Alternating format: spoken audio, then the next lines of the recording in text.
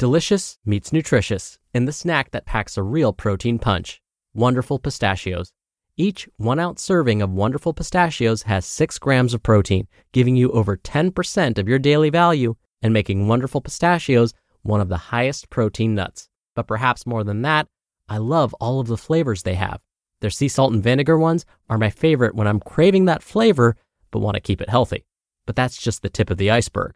Wonderful Pistachios come in a variety of flavors, like chili roasted, honey roasted, smoky barbecue, and jalapeno lime, perfect for enjoying with family and friends or taking them with you on the go.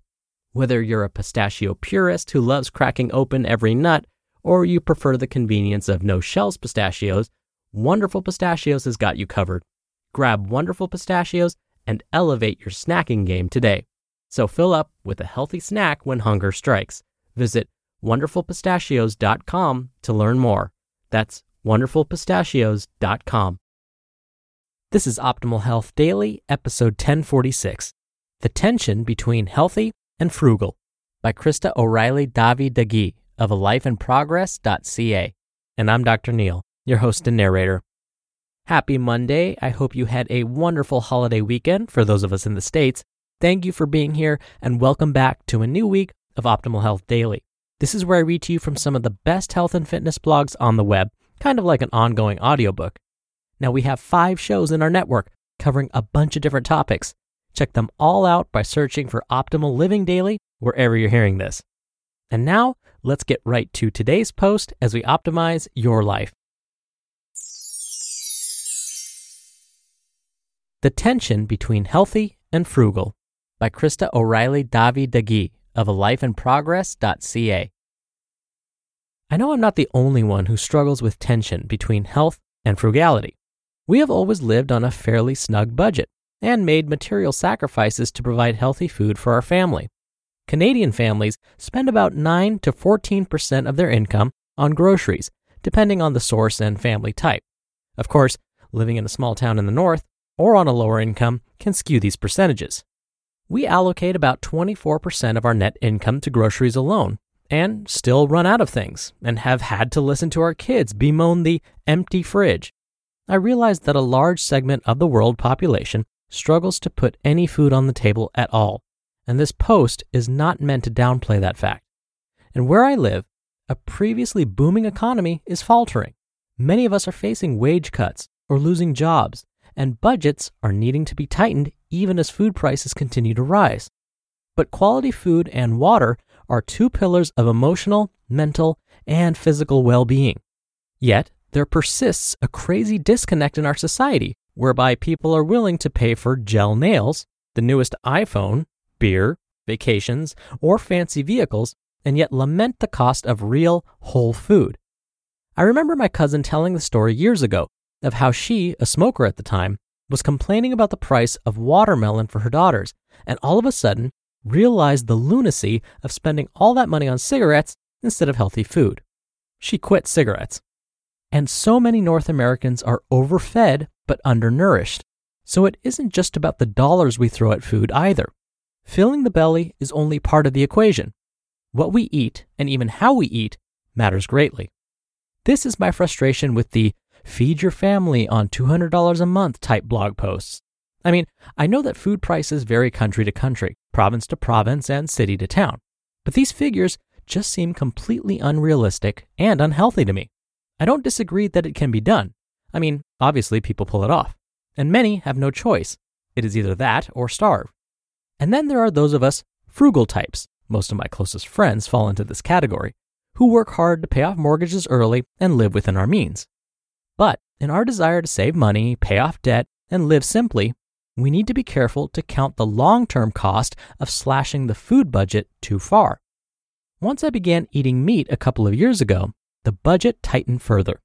I want to purchase animal proteins from local farmers as much as possible, farmers raising their animals organically, even if not certified. And this costs money. I want to lower pesticide exposure by choosing organic fruits and veggies much of the time, especially those on the dirty dozen list, and avoid genetically engineered, like Roundup-ready, glyphosate-drenched crops. I source my food from far and wide, from local farms, yes, but also via food co-ops, or from the closest city 2 hours away. And I feel for the families who do not have the means or in some cases the know-how to access better quality food in this way. There's also the very real issue that so many people have no idea how to cook or garden. I am a horrible gardener. Many grew up eating foods either from the deli at the supermarket or from frozen bags and boxes. And I am regularly shocked to learn just how often people dine out in restaurants or at fast food joints each week. In the past years, I came to realize that my experience of growing up, helping with a big garden, learning to bake, and watching my parents store food and cook humble meals from scratch was a tremendous gift, although I certainly didn't always appreciate it at the time. Many people genuinely do not know what to do with a bag of raw oats or brown rice or black-eyed beans. They spend their hard-earned dollars on minute rice and sugary oatmeal packets and Pop-Tarts, shudder, because no one modeled another way. Our children need to experience the joy of growing some chives or carrots in a pot, getting their hands dirty in the kitchen, joining in the menu planning, and shopping for real food on a budget. Food can be one of the greatest emotional pleasures in life. My dad rarely gave marital advice, but years ago, maybe after I had been talking with pride about our well-regulated budget, he took me aside and informed me that food is very important and that I should be careful about scrimping too much in this department. It was actually an eye-opener for me. I mean, I like food too, but I'm also happy to cut back on food here and there in order to buy books. I had never realized the emotional attachment many of us have to food, if I can call it that. Over the years, I have kept that rare bit of fatherly advice in mind and tried to ensure that my husband and my family felt loved and nourished through food. A batch of warm muffins to accompany a humble pot of minestrone, mini vegan cheesecakes to accompany a family game night, or Friday night homemade pizza and a movie can all nourish a family on an emotional level and prevent binging or impromptu splurging on fast foods that break the budget. Okay, my husband would rather be loved via spicy drumsticks than cheesecake, but you get the idea. I know I have not always hit the mark. I take shortcuts and refuse to follow recipes and do too much cooking in a distracted or multitasking state. In addition, I was vegan, then vegetarian most of our married life. And while my husband never ever complained, now that I am eating and therefore cooking meat a couple of times a week, he has expressed his profound happiness with the shift. I love that my husband supported my choice for 20 years, but he is happier with plenty of fish, poultry, broth, and occasional red meat in his diet. We also experienced cultural differences in our kitchen. I am delighted by a hearty salad and baked potato or pot of homemade soup and biscuits. After almost 25 years in Canada, he is still not convinced this is real food, by the way. While he contends that rice is a daily necessity akin to breathing, and happily adds small fish and extremely spicy sauces on top of pretty much anything. Real food costs money, and time, and energy. But healthy, home-cooked meals can also be simple yet satisfying. They can nourish body and soul. We may need to take shortcuts and compromise here and there to respect eating preferences, to save our sanity, or out of financial necessity. Some may need a cooking class or nutrition workshop to get started.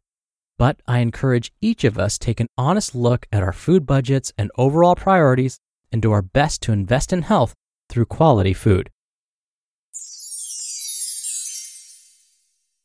You just listened to the post titled, The Tension Between Healthy and Frugal by Krista O'Reilly-Davi of alifeinprogress.ca. We're driven by the search for better, but when it comes to hiring, the best way to search for a candidate isn't to search at all. Don't search, match with Indeed. Indeed is your matching and hiring platform with over 350 million global monthly visitors and a matching engine that helps you find quality candidates fast. Ditch the busy work. Use Indeed for scheduling, screening, and messaging. 93% of employers agree Indeed delivers the highest quality matches compared to other job sites.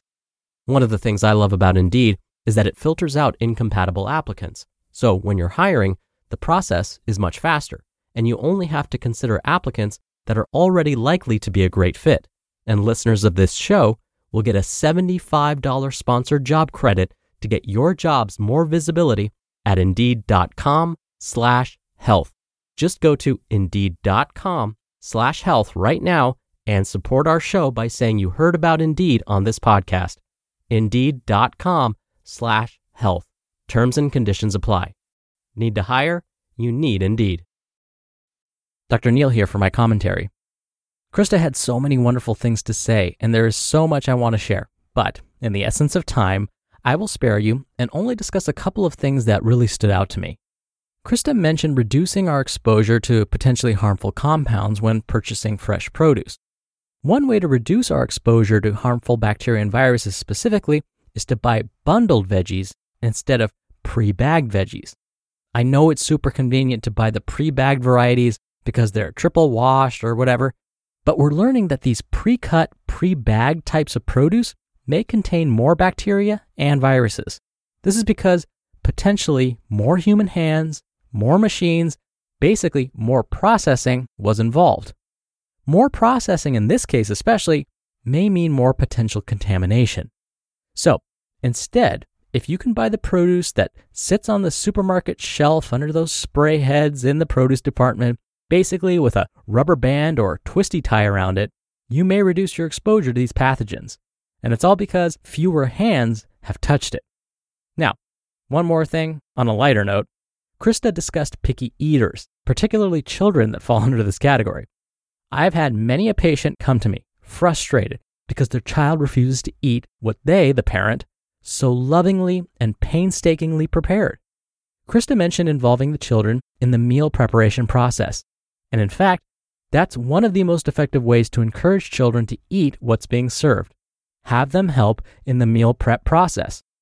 And as Krista mentioned, if you can have them even help with grocery shopping, that's a huge step in the right direction. Now, of course, we do need to be careful with the tasks we assign them.